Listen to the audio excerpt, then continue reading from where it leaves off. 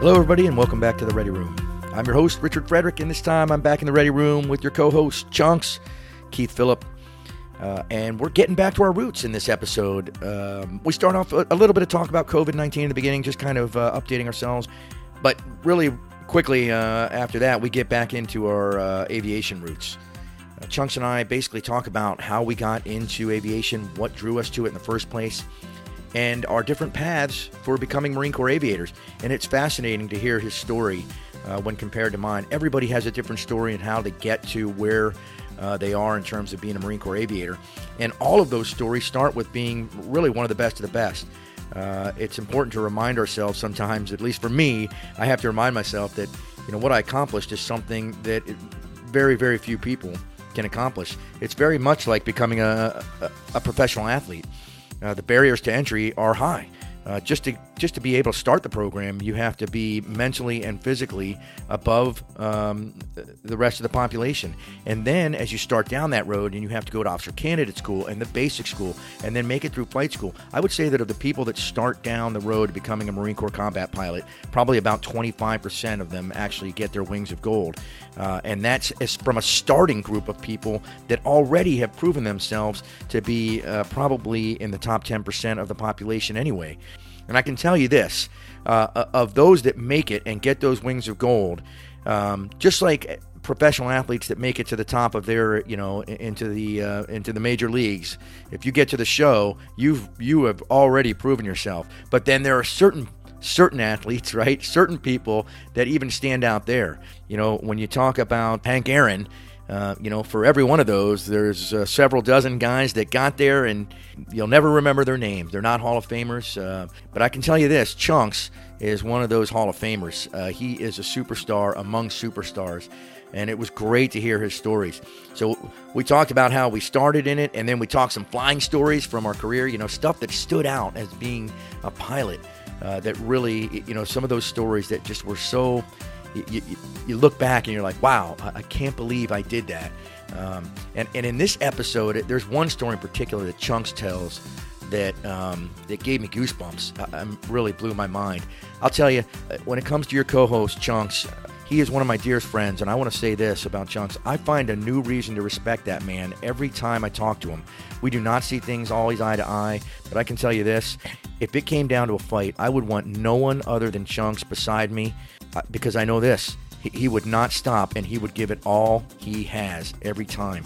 So I hope you enjoyed this episode. It was really, really fun for me, and we're going to do this more often. We're going to get some of our other buddies from the Marine Corps to come in and have them tell their stories as well, because sometimes we forget just how fascinating that is to people that have not been there. So without further ado, welcome back to the Ready Room. Hope you enjoy it.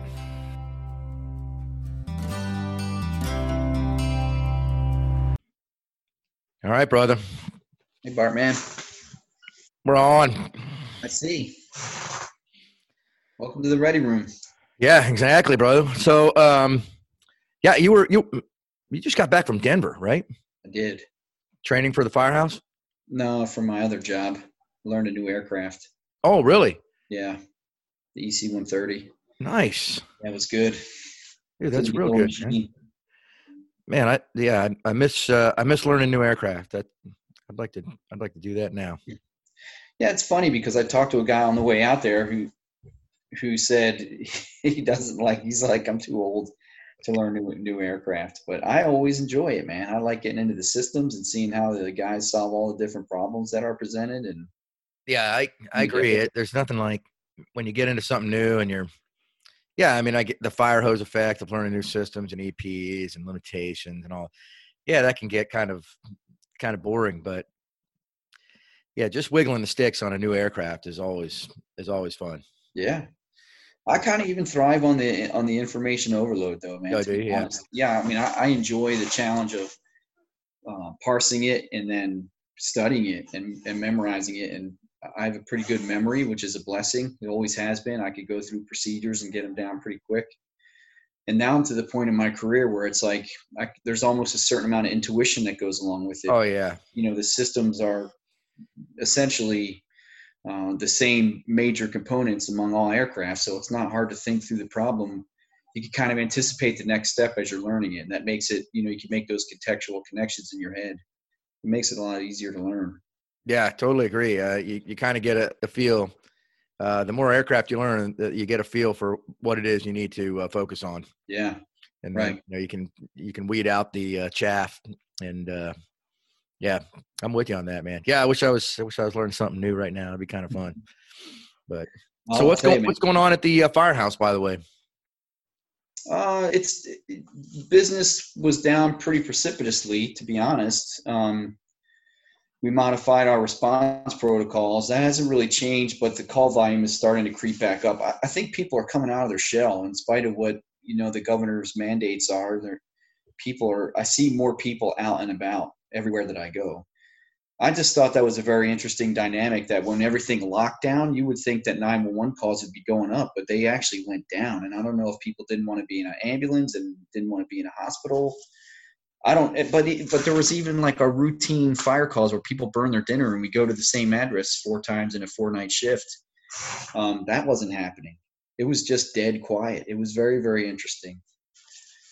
Of course, it wasn't 100% that it wasn't happening, but without the same frequency. I just thought, man, that dynamic kind of rung my bell. I was like, why is this going on this way? And I still don't have an answer.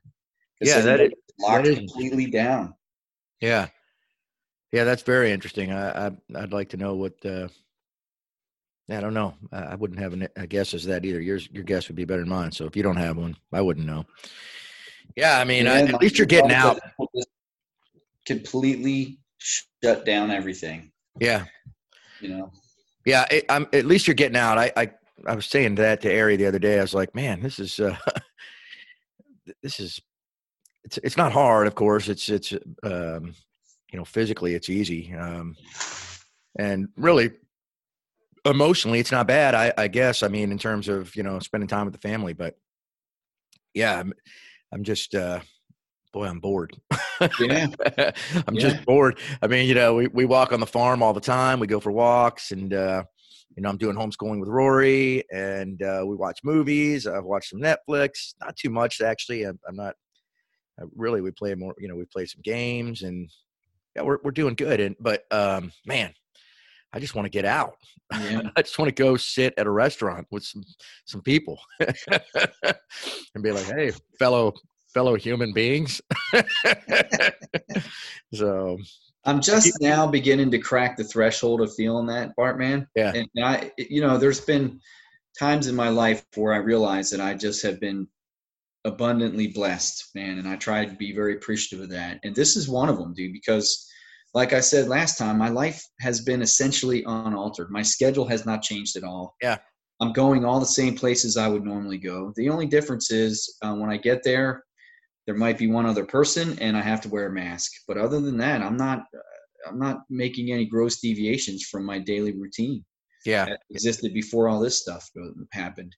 And I guess the real big exception to that, as we were talking about before we started recording, was the homeschooling aspect of it, and spending more time at the table, pen in hand, with my children to help guide them through their requirements at school, because the volume of work that I'm experiencing with that is pretty high. And that burden to educate your children is essentially shifted, I'd say, at a rate of about 85% to the home now, because you would think, during a 5-day school week, they probably would have each class at least once, or, once a day in that 5 days. So you're talking about an 80% reduction in their contact with their teachers.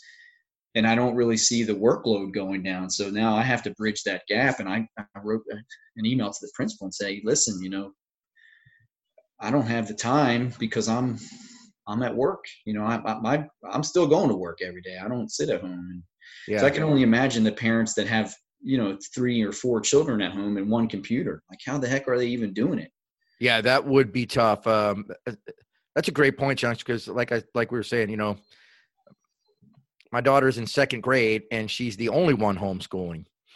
So despite the fact that her workload is, essentially the same, I mean, we get up at our leisure. I mean, she has her breakfast. We watch some cartoons, and then it's like, hey, time to get on and do your schoolwork. And she's got, 6 or 7 subjects, depending on the day. And we get through them from probably, anywhere from 9:30 to 12:30. We're done. 3 hours. Yeah. Just boom, boom, boom. Hey, keep going. And then she has lunch, and then she gets some screen time. And then after that, she's just playing with JD. We go for a walk, we make dinner, whatever. It's all good. But yeah, we just it would be nice to be able to get out, Yeah. Well, I'll tell even you, to go use the playground. I mean, you can't even use the playground. Yeah. Got it all taped off. I mean, what the heck is that? Well, you add in the dinners and the playground, man. That sounds like a hell of a day. Oh, of course. I mean, it's good. It's good that we've been able to have this. But I do think, for one, she does miss her friends. Now we have quarantine friends. I've been trying to ask if other people have that too. I think some people do, some people don't. I'm sure that's frowned upon, but I don't care. But we have some friends that we've been kind of quarantining with. They're our buddies, and they're like family now. And so we hang out with them. We get to go and we have dinners. We had a barbecue on my birthday. Their kids play with my kids. They're the same age basically. And so we do at least have that. Without them, I mean, just this would feel like cabin fever. Right. I'm surprised there's not more Jack Nicholson Shining stuff going on. So that's the kind of stuff. Those are the kind of calls I thought you'd be getting. But yeah, no, nothing like that. Very, very surprising. Yeah, in a lot of ways. I talked to my brother about this. We didn't talk in depth, but he's like us. I think the word he used was flummoxed, which is a great word. It's like, he goes, "I'm flummoxed, Bart." It's like, it's not the first time. But yeah, I resemble that too. But yeah, he's like, I just don't get it. And I'm like, I don't either, Bill. But fear is a powerful motivator. Oh my gosh, man. It's driving everything right now. Yeah. And it is driving our response. Worst case scenario, computer, modeling, all of that, pointing to the things that are bad and not the things that are good. And just, the majority of, we've talked about this, Chunks, coming from our profession. And in your case, your professions, we aren't the kind of people that where fear is our prime, flight is our prime response. It's fight instead. And so instead of thinking, oh my God, there's this virus and something, could be bad, we're ready to frickin' face it in a way that's much more, that is riskier or would seem riskier to the average person. I don't know if I'm saying that correctly. No, it's perfect. Yeah, I think that most people are not that. They're afraid, and their self-preservation is high, and they're the preservation for the ones they love. They'll say that, like, oh, but I have a grandmother who's 84 years old. She's at risk. Okay, yeah, I understand that. We should probably take measures for those that are at risk, but we should also graduate those measures depending on whether you're more at risk or less. And the numbers continue to keep coming in, and I think I got 0.14 is the math I did right before we got on this, and I think it's going to end up being below that because that denominator is going to keep coming up. Well, I started to have a little bit of buyer's remorse after the last show, Bart, man, because when you consider the death toll from March to April, it was pretty significant number. Not weighted against the cases, just from like 300 to 45,000 in a month. That was like a big spike. And I thought, man, maybe I ought to backpedal on my opinion about this. But since that time, I've kind of come back down the wave because we're just now hitting over 1 million cases, and I still submit not close to a bad flu season as to what's going on. I think what drives people, and it's interesting because you said it probably exactly the way I would have said it if we would have graduated the response. What mystifies me about people's response to this is how they've gone all the way over to the absolute worst case, the absolute most preventative posture that we could be in, at the expense of our economy and our own welfare. Yeah. And so there's just almost no rational logic to it, because when you consider there's 1 million people in the United States that have it, and then you consider that, the CDC estimate is up to 56 million people having the flu, and you haven't contracted the flu, you haven't considered contracting the flu, and you've been just fine, your chances are infinitesimally smaller of contracting COVID-19 with only 1 million cases of exposure. Now, of course, the argument would be, well, we haven't tested everyone, we don't know. Well, you don't test everyone for the flu, so it's a neutral baseline where you start from. I mean, the numbers that are presenting are the numbers you have to use. Yes, there could be a lot more, but relatively on a scale, the risk is so much smaller from COVID-19 today based on the numbers. Well, let me say this then, Chunk. So here's my take: is not only are there a lot more people that have had this, I would say that it's probably 10 times as many as we know at this point, maybe even more. I would say that your risk of getting COVID-19, this is what I think. Your risk of getting COVID-19 at this point, if you're an American, is probably about 100% in my mind, because as soon as we poke our heads back out, we're all going to get it. That's what I've been saying the whole time. And there's other people that have said that too. The doctor, and I'm going to draw a blank on his name. The doctor, the guy at Minnesota who runs. I read an article from him the other day. Yeah, it begins with an H. I'm sorry that I'm drawing a blank. But in any case, he was saying, hey, look, the bottom line is when you flatten the curve, as we have done, you're only doing that. You're only limiting the amount of cases at any given time. That's what you're doing, so that you save ICU space, bed space. But the bottom line is we're probably all going to get this, because it's still there, and so we have to, when we come back out, we're going to get it. And so you can use the numbers that are there, but it's quite apparent to me that that there are way more people that have had this, way more people than we could possibly know. And when you factor that in, according to the number of deaths, the fatality rate is that's what I'm going for, because it's going to be here. This virus is going to be with us. Many, many people are going to get it. When we open society back up, we're probably going to get it. But it's the fatality rate. That's what I've always been focused on. And it appears to me that, the studies coming out, the USC study that came out, there's others, that the fatality rate is much, much lower than we were led to believe, or that the worst case scenario was predicting. Well, that's where I want the accountability to come in, is these computer models. Like, I'm even beginning to doubt Dr. Fauci, who at first I thought, this guy's a square shooter, man. He's good to go. But I don't know now, because he hangs his hat on what I think have turned out to be very questionable resources, and he's still doing it. The IHME study, predictions have all been put to pot. They've been downgrading the entire time. There's some questionable background with that organization. How they came into the forefront, I don't know. It's really kind of strange to me, but the bottom line is nothing has been playing out the way that they said. And that's okay, because if we're just talking about pandemic and the effect of the pandemic, fine. All right, we blew it. We had some bad models, but we're not talking about that. We're talking about pre-election slowdown of the economy to the point where there's Pennsylvania? 4 million people applying for unemployment, like in 6 weeks, man. 5% of the GDP down. And they're talking about numbers up toward the 40s for the next reading. Like, it's really amazing what we've done to this country. Yeah, I agree. So Dr. Fauci is great. I believe he is a straight shooter. I believe he's in earnest in what he is trying to, present to all of us. I do too. It's better. I enjoy listening to him more than I enjoy probably listening to the political talking heads trying to make sense of this. So on both sides, I laugh at all of that.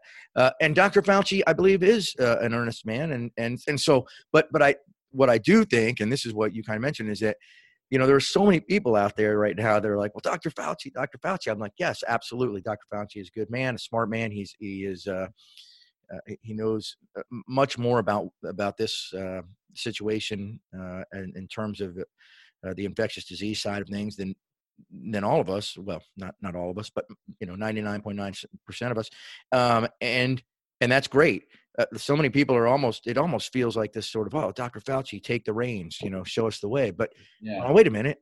Dr. Fauci is an expert on certain thing, but he is not an expert on everything. And there are other things to consider with this. That's what I keep saying to people. I'm like, hey, I got it. I get it. This is something new. It's a novel coronavirus. It's, on top of regular flu season.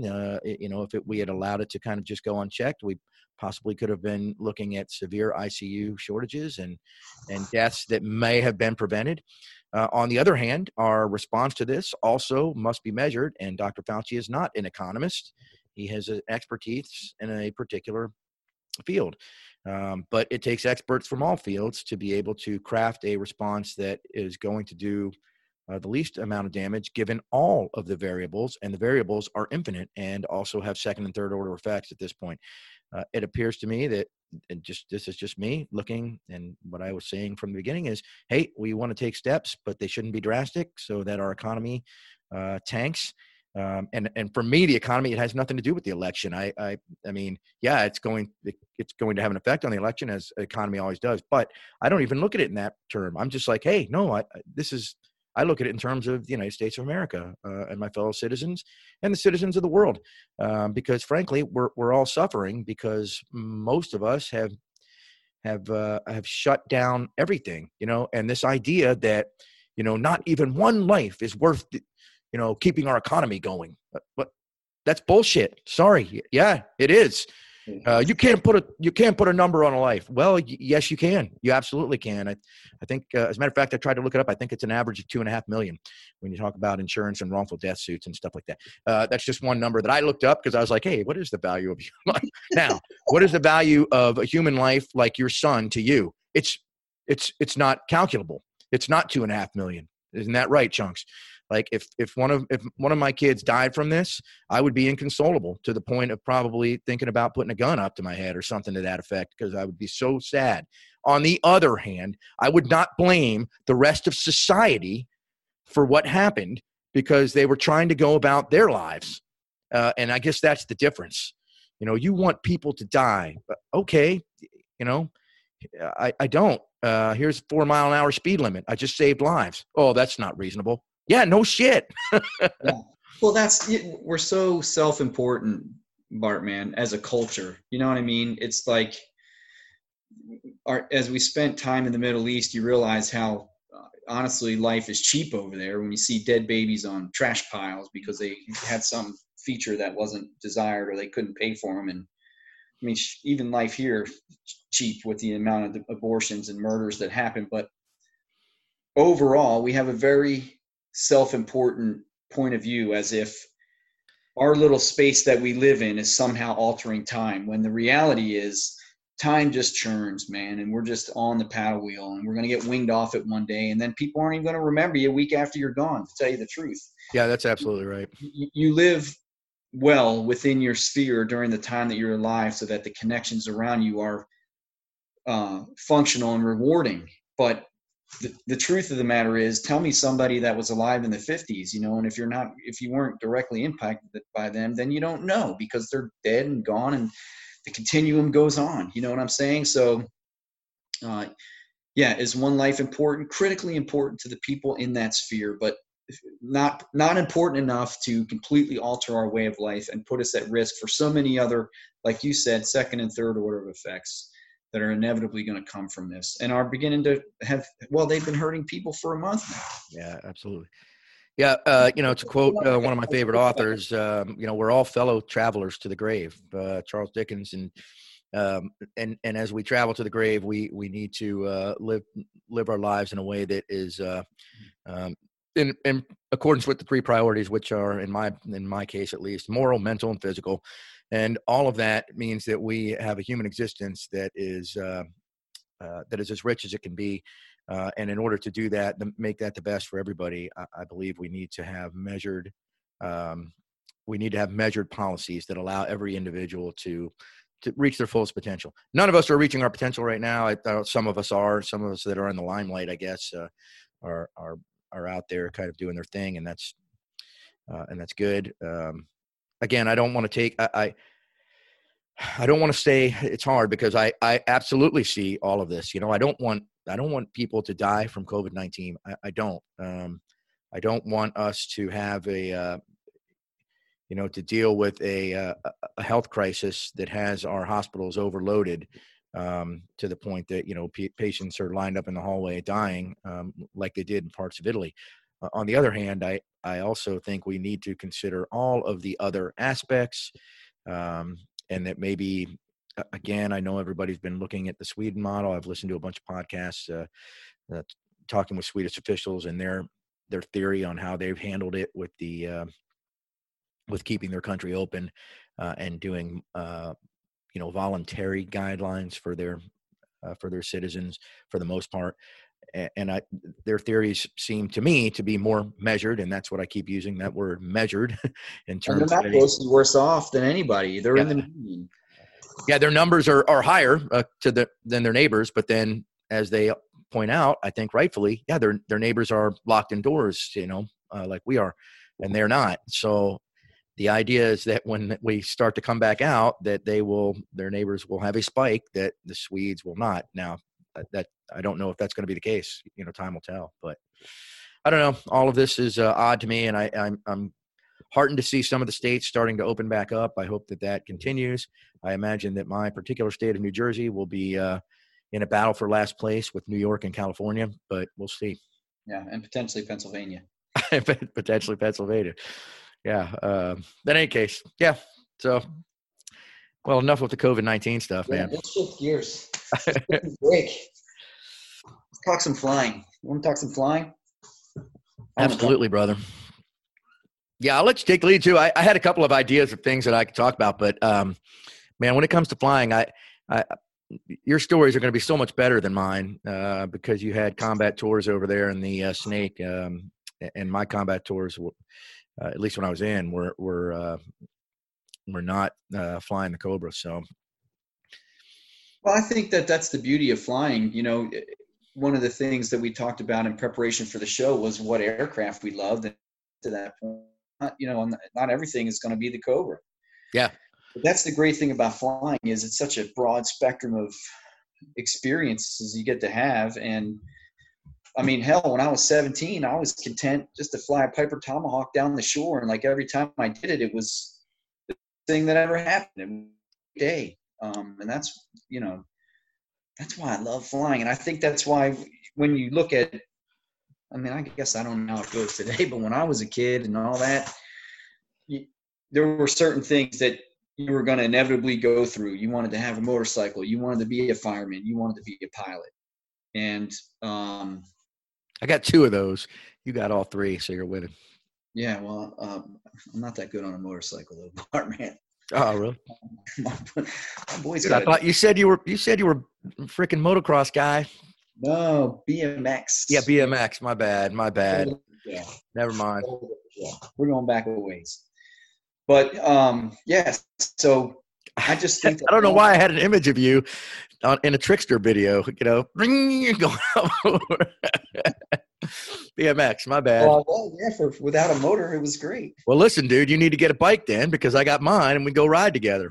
Yeah, I need to find a better spot than I've got right now for my boy to go. He does have a dirt bike, and he's chomping at the bit to get out on that thing again.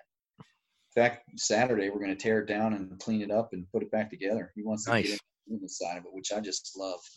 The fact that boy has an interest in bending wrenches is really cool. But I've got that Jeep, and I make him go out there with me and work on it. Both of them. I say you can drive it when it's your time, but you're going to help me fix it too. You're going to want to do things to it. Yeah. It's at 90, so there's things major end items you can repair on it, Yeah, not like the newer ones. Dude, that's a dad win for you, brother. Heck yeah. Anyway, sorry. Yeah, you were saying about aircraft and the Piper. Yeah, so, flying. For me, what's interesting about it, and I mean this every ounce of it sincerely and truly, is my earliest memories from when I was a child were of this Air Force commercial where they had all these, and I didn't know what they were at the time, but T-38s on a flight line with the sun behind them. And I just thought, I want to do that. That's what I want to do. And that image, that drive, that desire was in my head from my earliest days. And it carried me all the way through, to where I sit presently. And I think, man, with the benefit of age and some slight wisdom, thinking what a gift that is to have that desire in my gut at such a young age, because it kept me from going off the rails. Because I came from a place where it's not hard to go off the rails, and lots of guys do go off the rails. And I had my moments along the way where my wheels started to get off the rails, but in the grand scheme, that thing kept my head in the clouds, and it kept me focused outside of my present situation and had a goal. Are you talking about before you were in the Marine Corps, or? Oh, I'm talking about before I'm in the Marine Corps, man. Yeah. I could fly before I could drive. Yeah. So when I was a junior in high school, there was another kid in my high school, Robbie, that was already flying. And when I found that out, it was like, it took this dream that I had from a young age and it codified it like, holy crap, I can do this tomorrow. And that's literally what happened. I say, Robbie, when are you going down again? And he said, Friday or whatever. And I jumped in and went down with him and took my first lesson. It was an orientation flight that ended up being my first lesson. And that was great, and I always wonder how he did and what he ended up doing, but because we lost touch after high school. But that was the gateway for me. And I didn't even have a driver's license at that point. So, yeah, I mean, that's how it all started for me, man.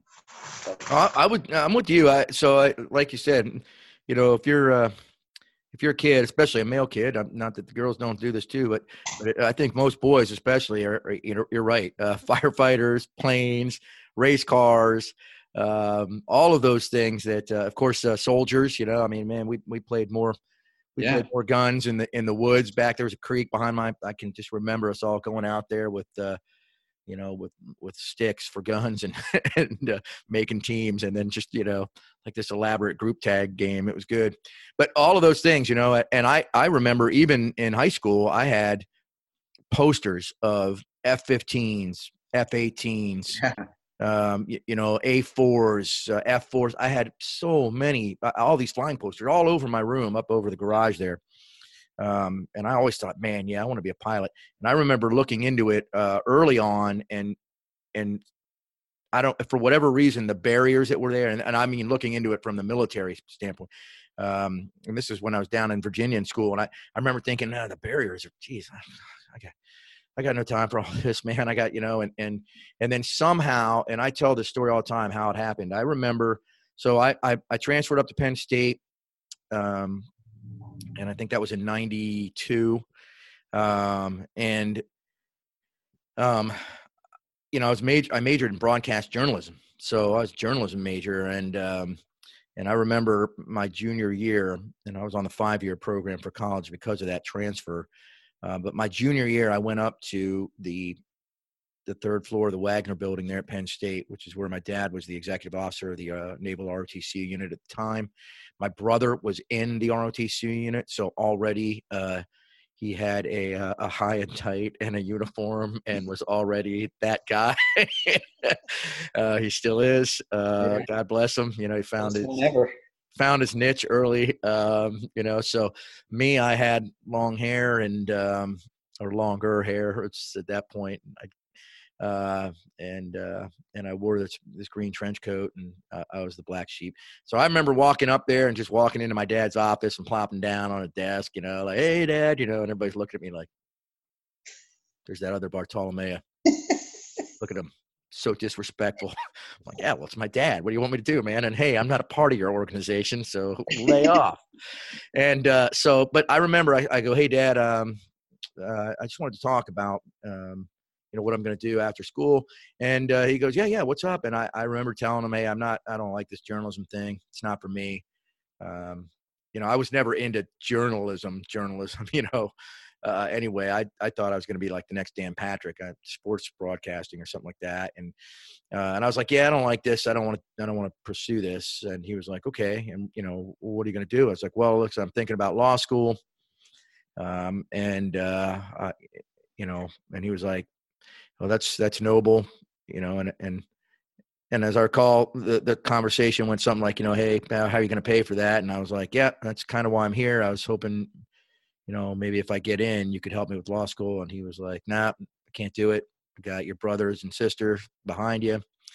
And I was like, okay, well, that's, no problem. I'll try and get a loan. I'll take the LSATs. I'll try and get into a law school. I'll get a loan to go to law school or wherever I can get in, and I'll go be a lawyer.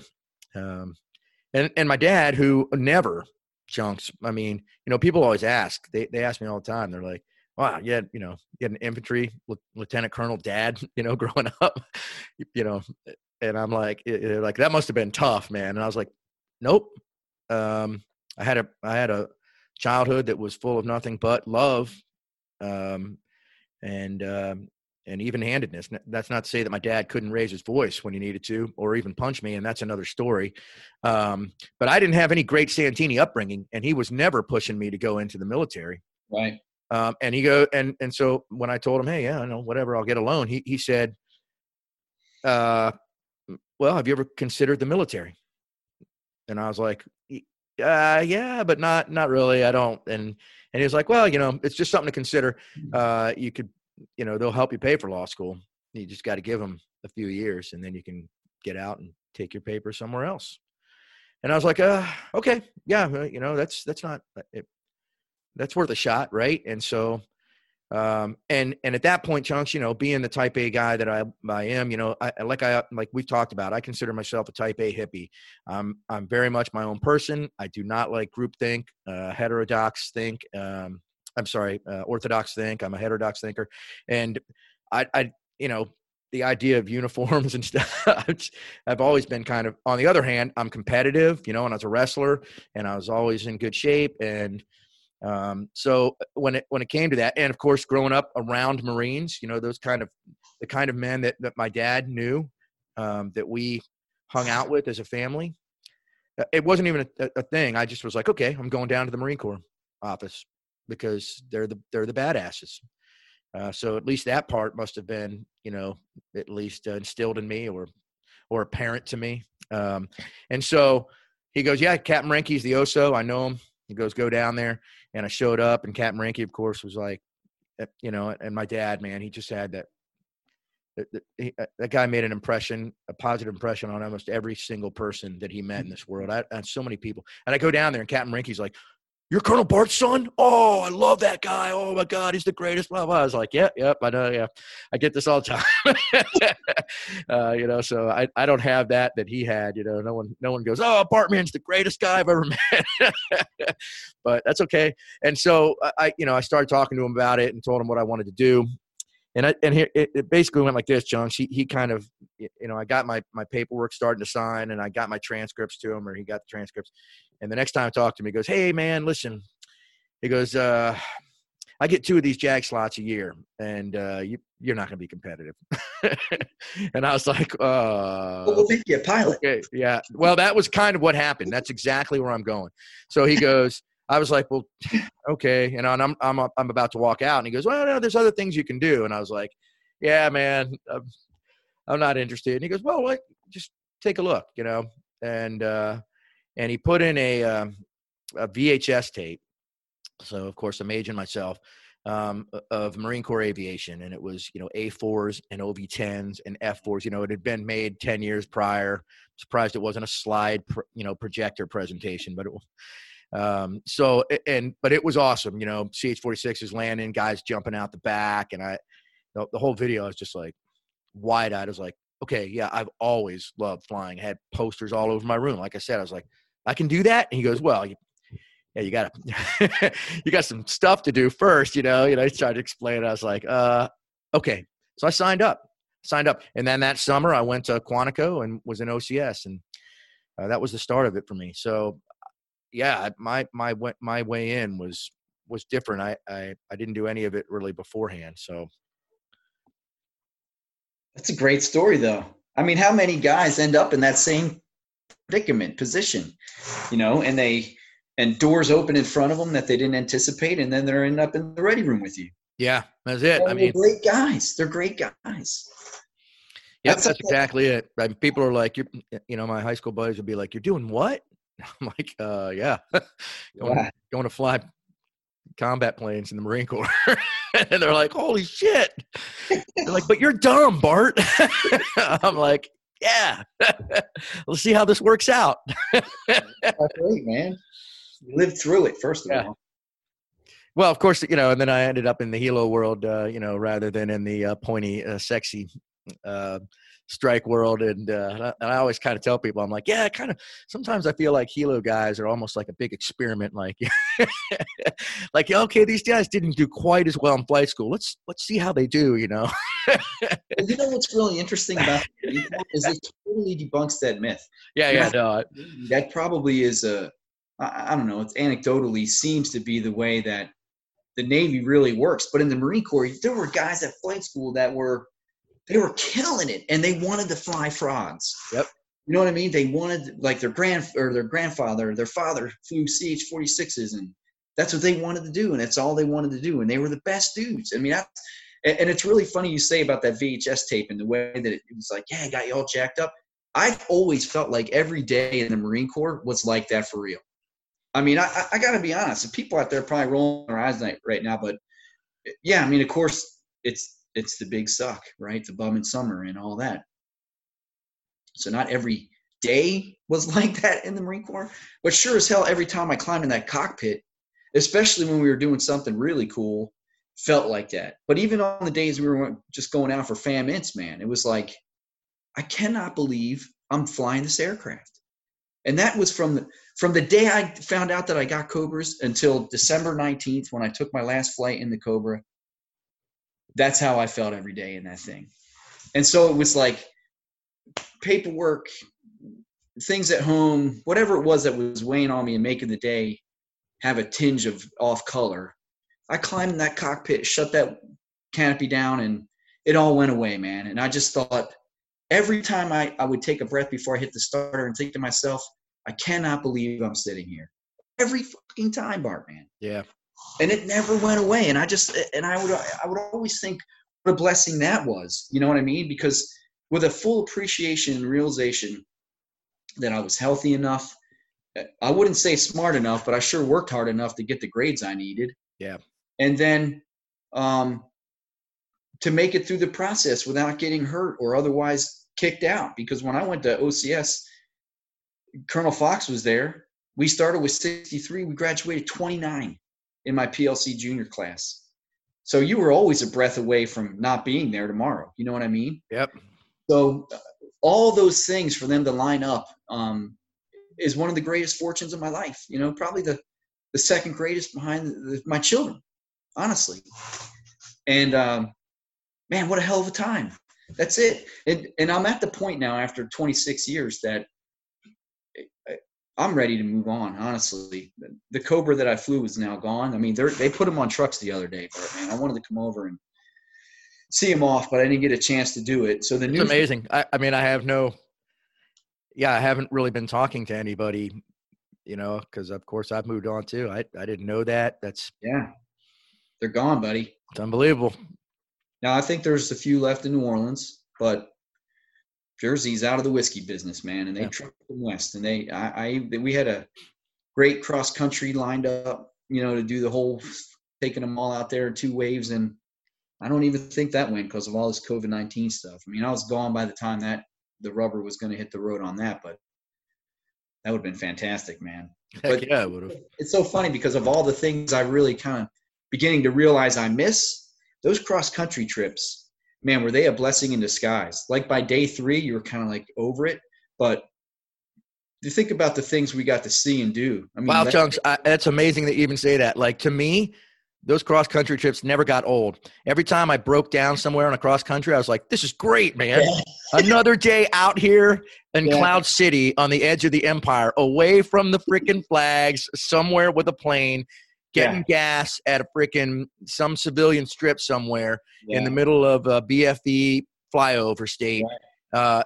Hey, yep, sorry, got to get a hotel room. Yep, we're going to go out in town. We're going to have a steak somewhere, all on the dime. You felt like you had dad's car and you got to go, to the next town over. It was just, Because you did. Yeah, that's exactly right. Only Dad's car happened to be a freaking multi-million-dollar attack helicopter that, you might fly a little bit, below 500 feet every once in a while.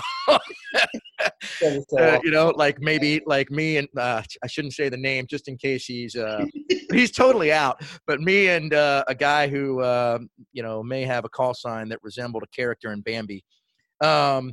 We're flying back from California, and we're out there in New Mexico in that long strip of desert where there's nothing except for a railroad track. And that railroad track's got a freaking train on it miles long. And we're like, yep, let's go check that out. There we go, breaking for the deck and going down. And we put that thing, that Cobra's nose over right next to this freaking this train going in the middle of the New Mexico desert. And these guys are waving out the train going nuts. They're like, wow. And we're right up next to them and we're giving them the Shaka sign. And they're just like, yeah. That's awesome. No one else is out there. And we just did that for a couple seconds, just watching them. And we're both waving at each other. They're just beside themselves going, yeah, this is awesome. And we're kind of like, yeah, this is awesome. And then we just did this, I just pulled it back and did this breakaway and up and climb. And it was, and we just kind of looked at each other like, that's great, man. Yeah, I mean, across countries for me were never a nut roll. I loved them. Yeah. Yeah, well, that's what I mean is in retrospect, I think having that transitioning out of the Marine Corps and giving up that range where somebody's going to tell you, hey, you're taking that bird to California. Like, I don't know how I'm going to fill that gap in my life, but I'm literally now rearranging my financial goals so that I have that ability in my life again. I want to have a plane that I can jump in and fly to Arizona if I want to. Yep. That's what I want to do. Well, we should talk offline. Bill's been talking about that too, which kind of surprised me. I guess Bill is, he's going to miss flying more than he thought, I guess. Cause he's like, yeah, man, we should get a plane. And I was like, oh, okay. Yeah. Let's talk about it. It's that easy. I mean, I had one for 5 years. Yeah. And so that would be awesome. I tell people, Chunks, all the time, I'm like, there's no better way to see the United States of America than in a helicopter. Yeah. Cross country in a helicopter. Yep. Because if you want to stop and look, well, the helicopter can stop. And go backwards. And that's right, man. And so and you're down low the whole time. It is so we won't be able to describe it to people that don't fly, and certainly that don't fly helicopters, just how amazing it is to go across this country in a helicopter and have people like literally coming out and just waving American flags at you, just going, damn, that's awesome, man. So there's almost this feeling when it comes to military aircraft that there's, well, for most, I think, Americans, okay, that was worth my tax dollars. It supersedes the noise complaining. Yeah, that's right. The base. Yeah, so there's nothing like that. I definitely miss that. I want to go back to something you said, by the way, Chunks, and we make fun, of course, of our being helo bubbas instead of sexy strike guys. But you're absolutely right. And so here's the other thing I'll say to that is, one, I love to joke like that, like we're the freaking blue collar guys that didn't, so the guys that there, we didn't catch on to, until RI-8 instead of RI-2, right? You know what I mean? It's like, okay, this guy freaking somehow has the genes that he's able to put it all together early on, gets a few more aboves. I got it about RI-8. I was like, oh, okay, light bulb, bing, got it. I see what's going on here. A little computer game. Okay, and then you're good. I went back, and this. I went back. One of the greatest times of my life, really, was going back as an instructor in T-34 land. I went back to Corpus Christi. I did a tour there as an instructor, teaching all the new guys how to fly. From FAM 1 on through aerobatics and formation aerobatics and all of their instrument flights. And that was an incredible eye-opener. The bottom line is none of us, there's not a military aviator out there that got through, right, that fell through the cracks, so to speak. If you made it, you made it. There is no two ways about it. And we are no less aviators. Matter of fact, there are plenty of guys, like you said, that were flying CH-46s that would have been the best jock on the carrier, okay, 3-wire every time. And so going back as an instructor showed me that, because here's the deal. Those kids, it really is about when you catch on, how quickly you get it. And then your grades fall out accordingly. And the naval aviation has no really better way to do it. You have to reward those guys that perform better, right? It does seem quite unfair to me to say, like a quality spread. As much as it would probably maybe have helped me, when I was a little further down than that cutoff. But the bottom line is, you reward those guys, and that's fine. When you go back as an instructor, and by the time I left there as an instructor, was I the best T-34 pilot? No. Was I better than every student there? Yes, by a mile, right? And so I was so good with that aircraft that I remember thinking, oh my God, if I was a flight student right now with this, they would be like, oh, okay, got it. Yeah, so I would have gotten whatever my choice was. I would have been Commodore's list with distinction and on to other things. It really is about, just who gets there fastest in flight school. But none of us are, this idea that as Hilo Bubbles, we should be like, second-class citizens. No, you're not. You made it. And especially in the Marine Corps, there's more of that because, Hilo Aviation in the Marine Corps is definitely not a second-class citizen, because that's what we do, as amphibious troops and expeditionary. That's more what we do. That's right.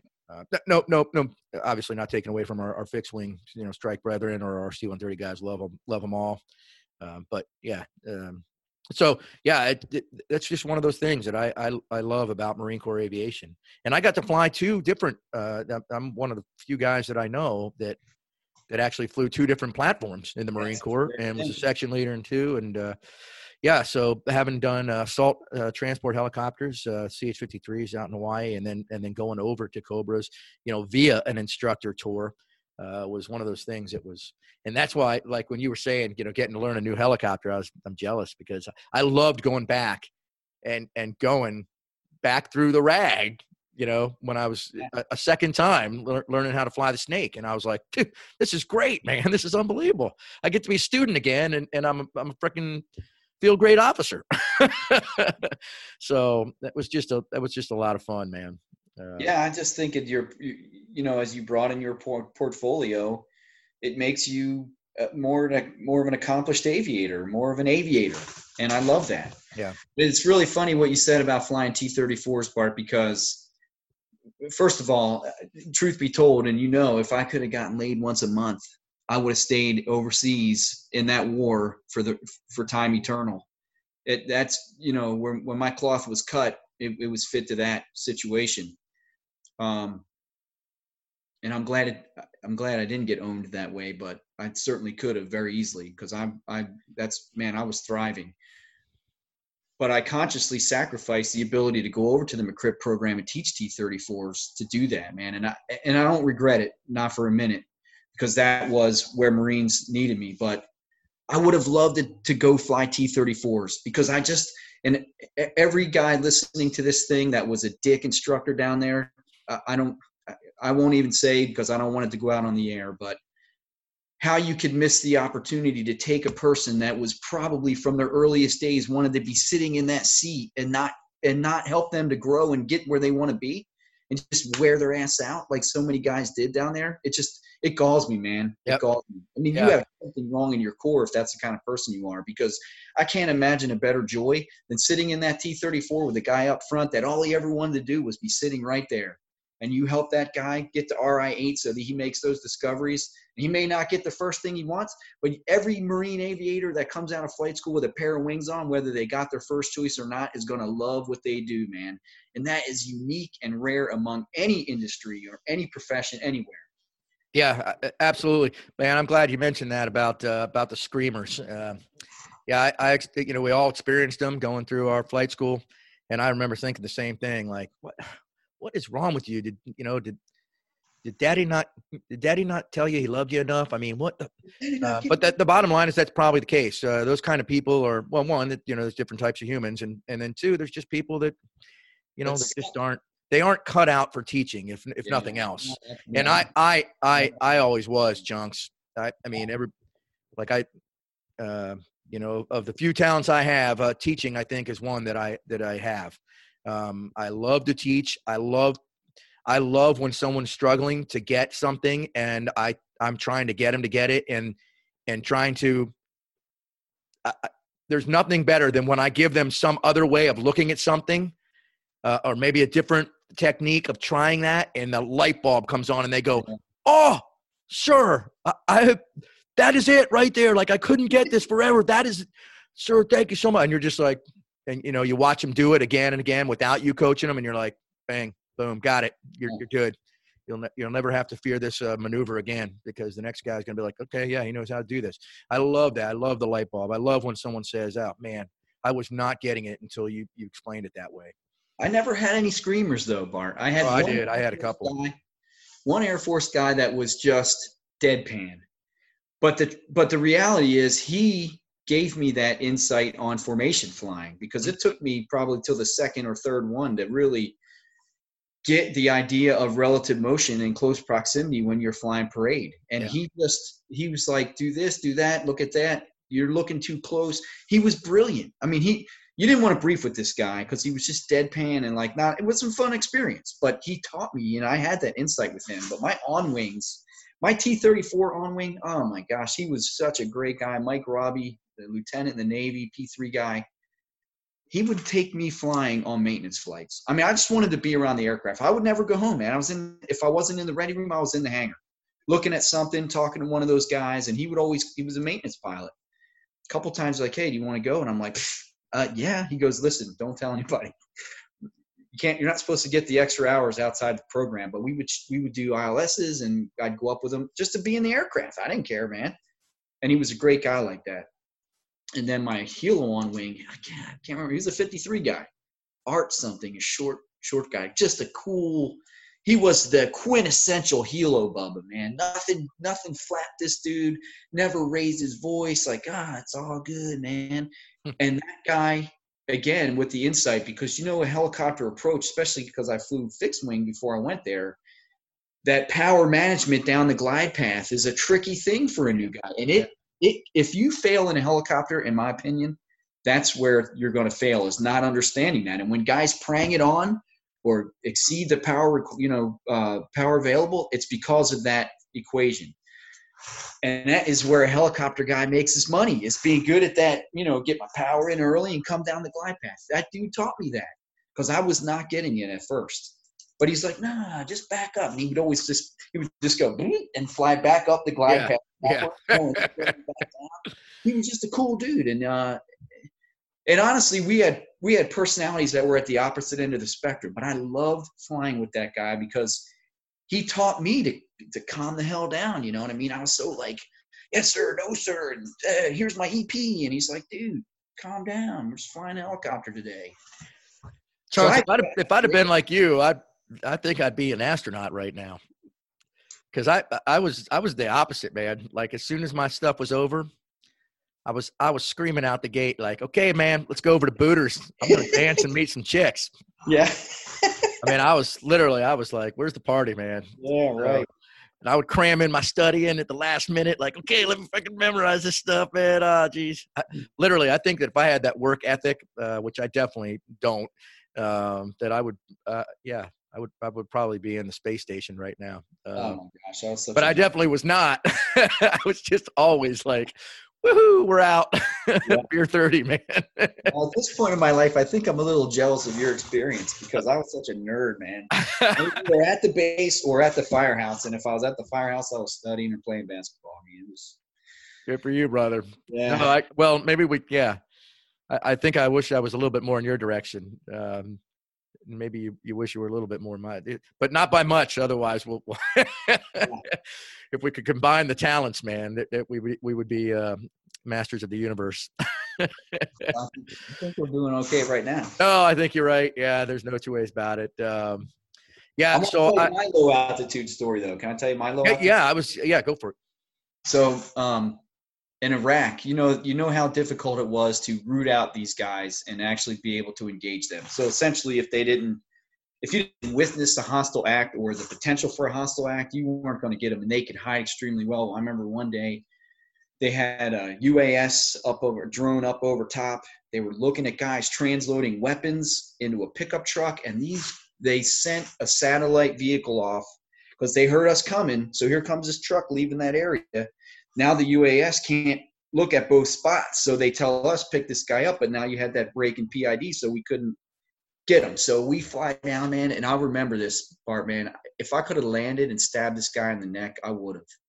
And there are things that didn't happen on this flight that I really wish would have happened. We get down, and this dude is just driving in a concentric circle out into the desert to pull us off the target. And he was doing every bit of 100 miles an hour in that pickup truck across the Iraqi desert.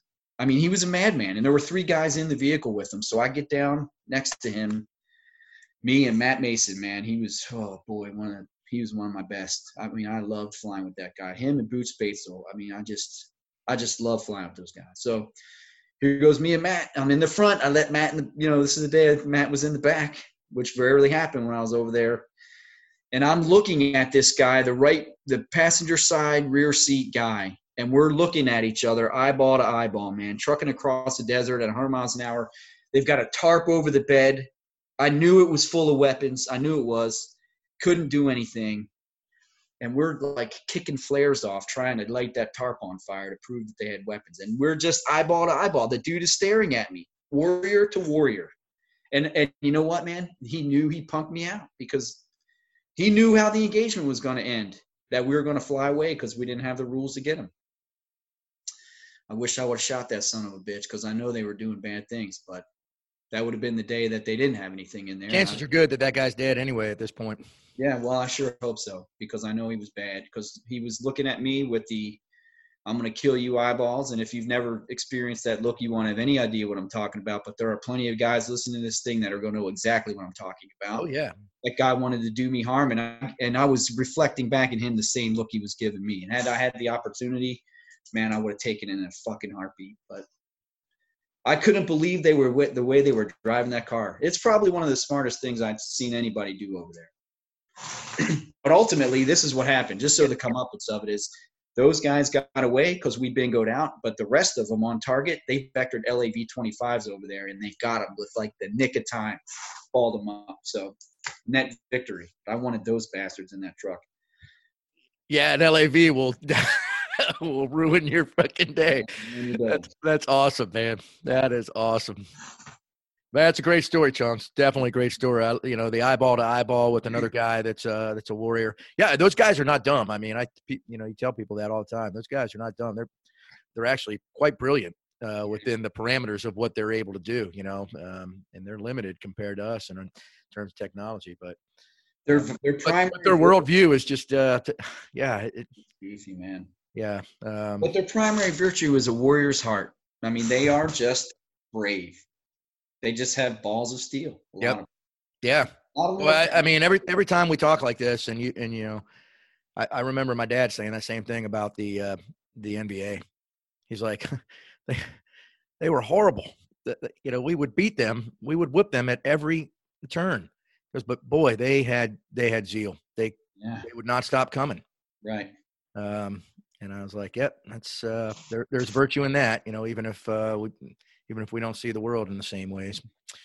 But yeah, that's just awesome, man. Yeah, well, that's a better low-level story than my train story for sure, brother.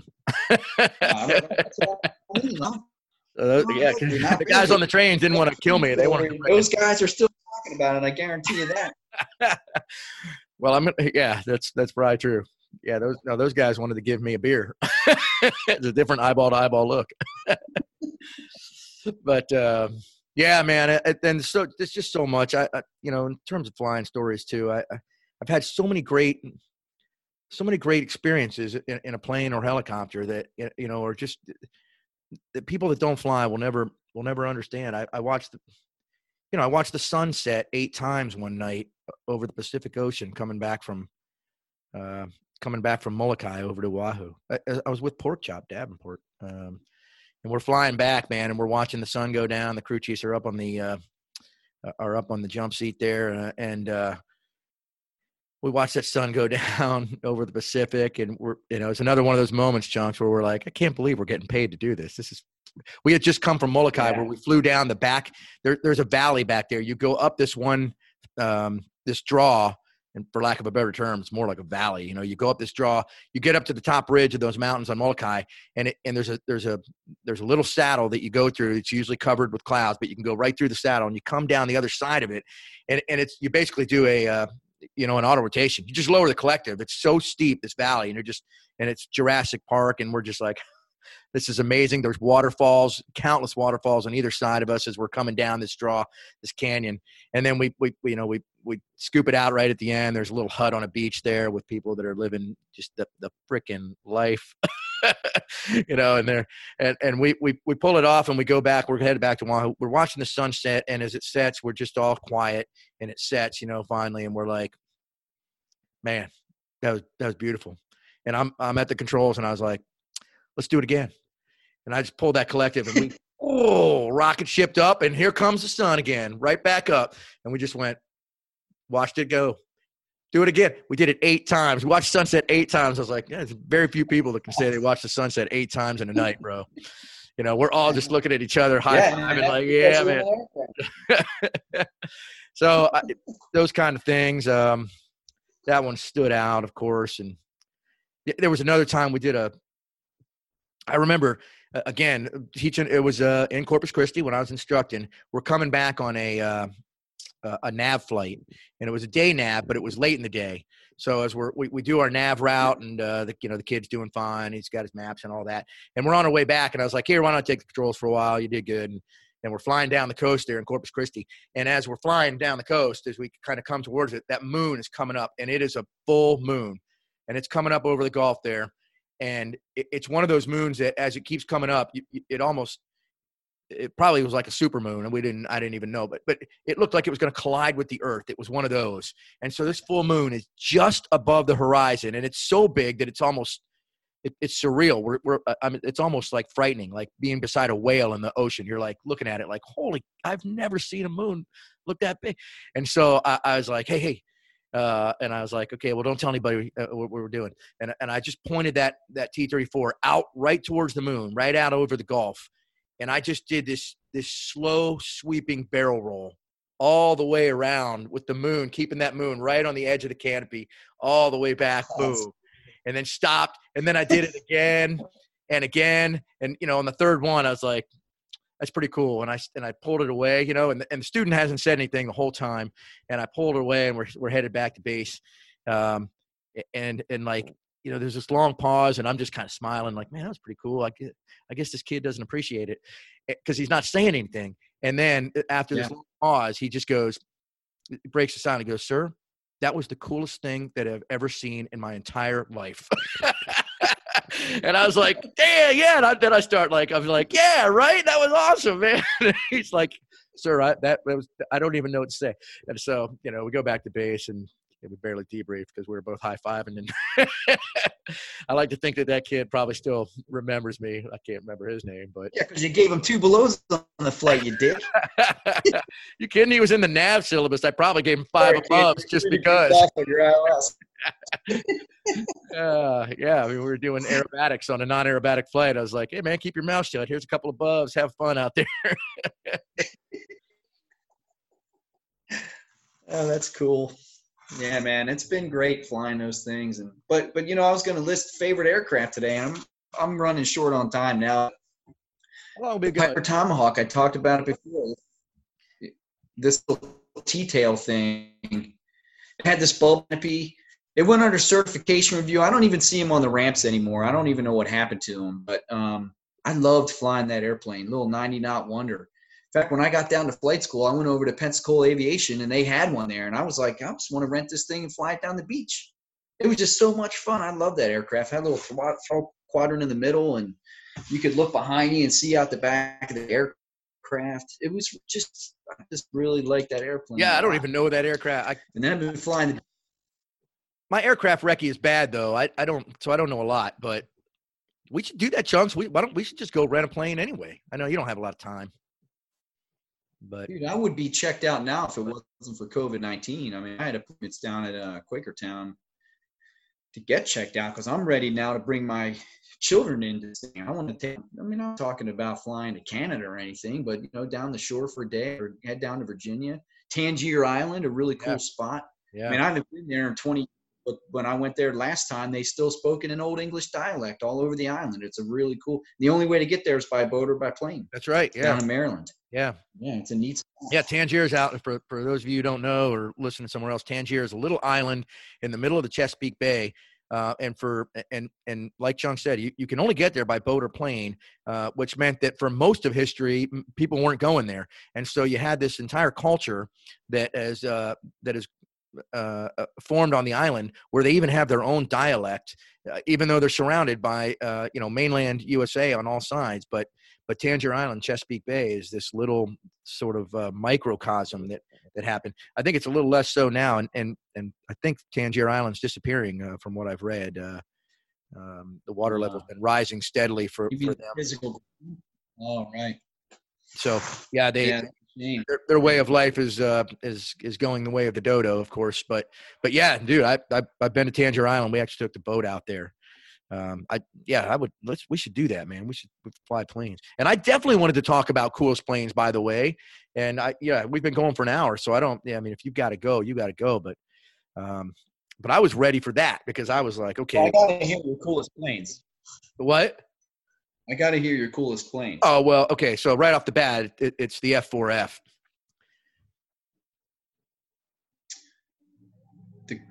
Wait a minute. The Grumman F4F, Pacific Fighter, Gull Wing. Yeah. So, the F4F was my, and then frankly, probably my second favorite is another F4, the F4 Phantom. I would probably put that as my second favorite. But the F4F, if I could fly the F4 off of carriers in the Pacific campaign, that thing is just so the whole it's like this huge plane that's all engine and like the pilot's sitting in like the back quarter, right? 3/4 of it is this huge engine, and then the pilot's in the back quarter, and those things were so torqued that you had to they would flip. I can't remember what they called it, but if you gave it too much on the ground, the plane would flip over on the ground. Yeah. So taxiing that thing was tough because not only would it might flip on you, but you couldn't see because it's a tail dragger and so they actually were swerving to taxi so they could look out the side to see what was coming up, man. But once you got going in that thing, man, and that beautiful gull wing and that bubble canopy all the way in the back, and man, oh man, flying up against Japanese fighters in the Pacific would have been something else, man. You've seen that show Black Sheep Squadron, right? Oh yeah. Well, we're aging ourselves again, but that's freaking awesome. It comes on MeTV every so often. I record the episodes and they come on. Yeah. I watched that show religiously as a kid, man, and I just love that show. I've seen Top Gun over 500 times. Of course, if you ask the guys at the Firehouse, the only movies I've ever seen are Top Gun, The Patriot, and Fury. All good choices. If you had three to pick, not bad. Okay, what's wrong with this? I'd have to have the Shawshank Redemption in there, which has nothing to do with flying, but a great one. But yeah, so that's my favorite plane. Well, the F4 on McGuire was from the 108th Fighter Wing. You know the one that sits at the traffic circle, has the mid-kill on it. Yeah. So Jersey Air National Guard used to fly F4s, and I would know. Yeah. Air shows when I was lived there, and when I was a kid. My dad would bring me up. He would get horribly sunburned. He didn't care. It was an annual thing, man. We're at the air show. And I talked to an F4 guy, and I remember him saying the J79 engine proves that if you put enough thrust on a barn door, it will fly. That's what he would used to say about the F4 Phantom fighter jet. And I'm like, yeah, that makes perfect sense. Yeah, it does. Yep, I guess a barn door could definitely produce lift with enough thrust. So I took pictures of all the planes on sticks when I went over there to get my helmet last week or 2 weeks ago. I stopped and took pictures of that F4 that had the mid kill because I just thought, man, this is a piece of history sitting right here. Yeah, it absolutely is. Yeah. Is that, so what's your favorite plane? My favorite all-time plane, oh, dude, the Cobra. I mean, by far. I mean, honestly, I've loved all the same planes that you've loved. The P-51 in my heart. Love that Tomahawk. The BK-117, which is the quintessential EMS aircraft. I've flown that thing for years and years. I'm just now transitioning out of it. That's why I went to that school. I'm going to miss flying that thing because it was just a big-ass Jeep. Do anything you wanted it to do. Just a beautiful aircraft. But the Cobra, hands down, the Cobra takes a shitty pilot and makes him look good, and it takes a good pilot and it makes him look great. The thing has so much power, and prior to combat, every guy that flew that thing had its doubts about the drive shaft or the engines or this or that, what might not do well, but all of it did phenomenally well in that arena. And I'm talking about coming back with battle damage all the time and bringing guys back. I mean, I just love that aircraft. It is a pilot's helicopter. It's old technology. It's the closest thing to flying a P-51 that you're going to find, post World War II. But it had enough technology in it to keep it relevant to the fight. And when you put it in the hands of Marines, they fucking made miracles happen. And I loved it. I loved every minute in that thing. And I can't imagine flying anything going forward that'll eclipse the joy that I would get flying that aircraft. See, I love that, Chunks. The Cobra was so badass, and I feel so blessed to have flown that with so many great guys. And this is part of my personality and why why I wouldn't pick the Cobra, because anytime I get something, anytime I've had it in my mind, I'm like, oh, well, it can't be that special then. I mean, if I can do it. Oh, come on, man. Dude, that is totally, me, Chunks. And right now you're going, that's so Bart, because it is. Yeah, exactly. Because that's what I do. Like I get somewhere, I get to something, and it might be something that I've wanted and desired and been like, yes. And then when I get there, I'm like, what else? What else? Because that is my personality. What else? And so, yeah, I mean, you're right. There's people out there that are going, dude, the Cobra is the best aircraft ever to exist. And here I am going, sure wish I flew something else. Sure wish there was something else. I guarantee if I was flying an F4F off a carrier in the Pacific and battling the Japanese, I would be like, what else, man? What else? Right. Guaranteed, because that's how I am. And what a crappy brain, man. I wish I could change it. Oh, man, you on the horizon, but you got to give yourself credit for got to take stock in what you've done, man. Yeah. I mean, I came out of that EC-130, Bart, man, and it is like it literally has as much technology in it as an airliner. Touchscreen, GPS. I mean, the thing it'll think your problems away, and three key presses later, you've got everything you need in front of you to be safe and efficient in that aircraft. It is marvelous. I couldn't believe it. Like, I literally was sitting there like, I can't believe there's touchscreens in an aircraft.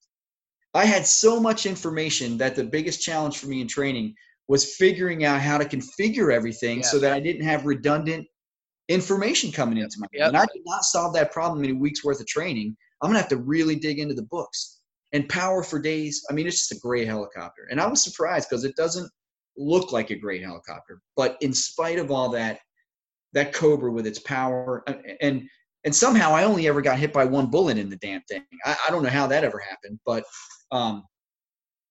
it brought me back every time, man, without fail. And every other guy too. Yeah, you're right. I mean, the power. So I flew the 53s first, and you would think that's but the Cobra has way more power for its airframe. Yeah, you never lacked. I mean, you could always pull the collective. That's right. Unless you were just a dumb pilot.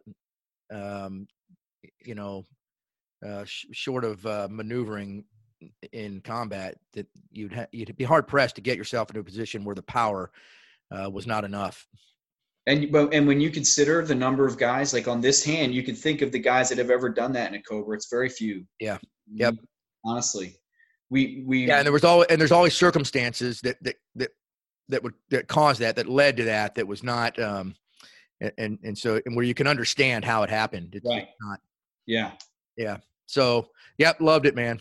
The other thing about So this is one of those things where as pilots, and we're Marine combat pilots, so it shouldn't matter at all. But one thing that I always tell people about the Cobra, besides the fact that it has 20 millimeter Gatling cannon on the front of it, which makes it absolutely the best. Fixed forward guns is my favorite way to shoot that gun. Fixed forward from the back seat. It's almost like you, yeah. It's almost like you are the gun, man. You just, wherever you're pointing that, wherever you're pointing it, it's just so fun. Fixed forward. 20 millimeter is by far my favorite battlefield weapon. It's just badass, man. Far ahead of my next favorite, which is the 60 millimeter mortar. Yeah. But that 20 millimeter cannon. People are always asking, they always ask about the helmet subsight, the helmet sight system on that, oh, can you turn your head and make it? And it's like, yeah, you can. Frankly, I didn't ever use that, and fixed forward is the best way to shoot that gun still, in my opinion. Like, yeah, that seems sexy, but there's nothing like, anyway. Yeah, I thought that system was a hunk of crap. Yeah. The logic that we used in peacetime got completely debunked to me in combat, where guys would go, oh, you just return to suppress. But I'm like, you can suppress a guy that's worried about his ass ending up in a sling. You can't suppress a guy that doesn't care about dying. Yeah. All he's doing is correcting his bead. So he's got the jump on you. He's got the initiative.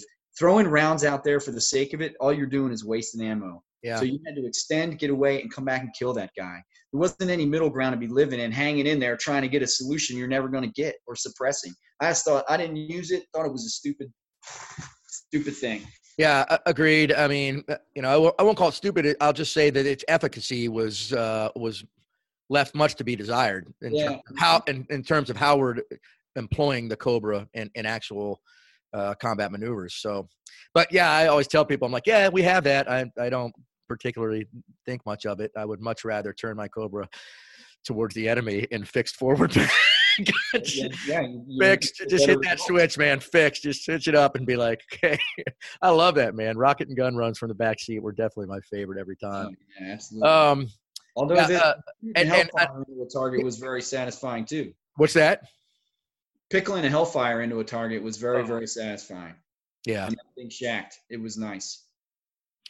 And the underwhelming thing I was about to say is I've flown a lot of different aircraft. The Cobra has by far the best environmental system of any aircraft. People underestimate how important that is. But we need we remind our listeners that in the summer in the Euphrates River Valley, it's 125 degrees routinely on the deck. Well, let me tell you that thing with a greenhouse canopy over top of you, and you're going to start melting very soon. And when you start melting, your mental acuity decreases. So when you get that Cobra going and you pull in power, that ice chunks blow. No, ice chunks are literally forming and blowing out of the freaking vents onto you. And it's got the greatest thing, and this is what I love to tell people, is it's got a vent in the seat. It's blowing icy air onto your nutsack, which is you cannot. No one will understand. That's right. How great it's the greatest feeling in the world. You're like adjusting how you're sitting just to get that air going up into the flight. Like, yeah. Unzipping. And, well, listen, let me tell you about the time that when it's cold, though, Chunks, let me say this too. When it's cold and you go to full heat, you can melt plastic. You have to be very careful. Well, if you didn't do the air conditioner just right, you could get the duct to swell up and block the stick. That's right. That's right. Yeah, which I had happen one time actually. Yeah. And that's friggin' scary whenever you move the controls. Absolutely. I remember we actually landed at that little strip out there in Carlsbad rather than going to Pendleton because I was like, I can barely move this thing. Yeah. Yeah, it's crazy. But me and Gromit took a flight in Iraq one day. Mark, you remember Gromit Disc? Yeah, of course, yeah. Yeah. So, and it was just supposed to be one of these TQ down to Baghdad, cash, and back. Well, we ended up being in that aircraft for, I don't know, somewhere north of 4 or 5 hours. No air conditioner on a normal day. And I will tell you this, Bart, man, and you know how I am, man. I came back from that flight, and if they asked me to go out right away, I couldn't have gone. I literally fell out of the front seat, and I felt like somebody was stabbing me with knives in my gut. Like I was so dehydrated and smoked from being in that cockpit. I was physically incapable of taking another flight for a little while. Yeah. And man, that just goes to show you. I was like, you know how it is, man. Things don't work sometimes. Like, all right, we're going. I don't want to say it was a mistake, and I'm glad I didn't have the experience, came through it okay, but it just goes to show you how important that air conditioner is in that thing. The original Cobra had tinted windows to alleviate the problem of the heat buildup in the cockpit. And it was too, like you get in that thing on a hot summer day, and you put those, how the buckles metal, on the, oh my God, they would touch your neck, and it was like, yeah, you would literally have burn marks if you weren't. Yeah, I always on summer day I would pull my collar up every time. Yeah, I always wore mine up anyway, but yeah, it still managed to get in there and get me a couple of times. So funny, man. The Cobra with all its freaking badass weaponry. Of course, we touched on it. It's all good. When you put a laser guided missile into something, that's a lot of fun. When you're firing a 20 millimeter Gatling cannon, that's fun. But never underestimate a good air conditioning, especially if it's blowing on your ball sack, which is just a lot of goodness. It's so perfect. That's why we love this aircraft. Oh man, well, good stuff, brother.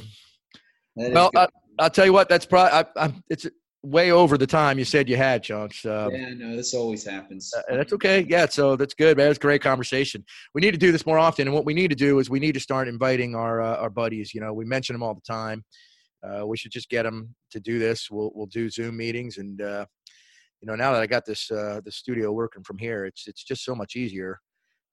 Obviously, you and I want to get back in the studio when Ming and opens that back up, but we need to get our buddies to come up here. And as a matter of fact, I was just talking to Berger the other day on Facebook, and are you fucking kidding me? That guy won't return my calls. Yeah, well, So, but he even said he was like, hey, I gotta come talk. I was like, dude, open invitation, and he's got a great story too. I mean, he's got a DFC.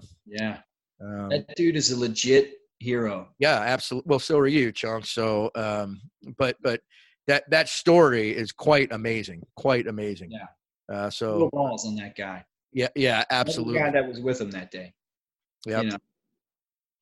Yeah, so we got to have him on. There's so many others that we should have on too.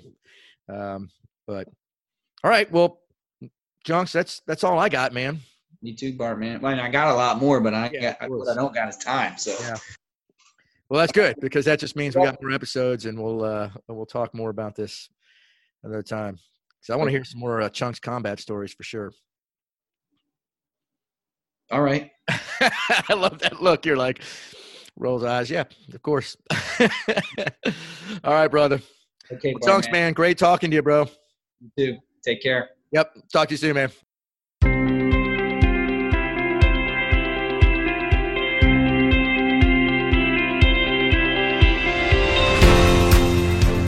Hey, everybody. Thank you so much for joining us here again today in the Ready Room. I hope you enjoyed our conversation. I know I did. And I'm looking forward to bringing you more of the same in the near future with intriguing and inspirational guests from all walks of life.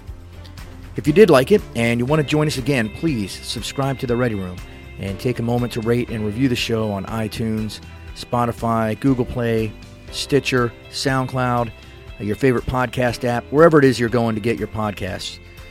You can also find us online at readyroombrief.com. I've been your co-host, Richard Frederick. And on behalf of Chunks and myself, we really thank you for being here. We hope you enjoyed it, and we hope you'll join us next time in the Ready Room.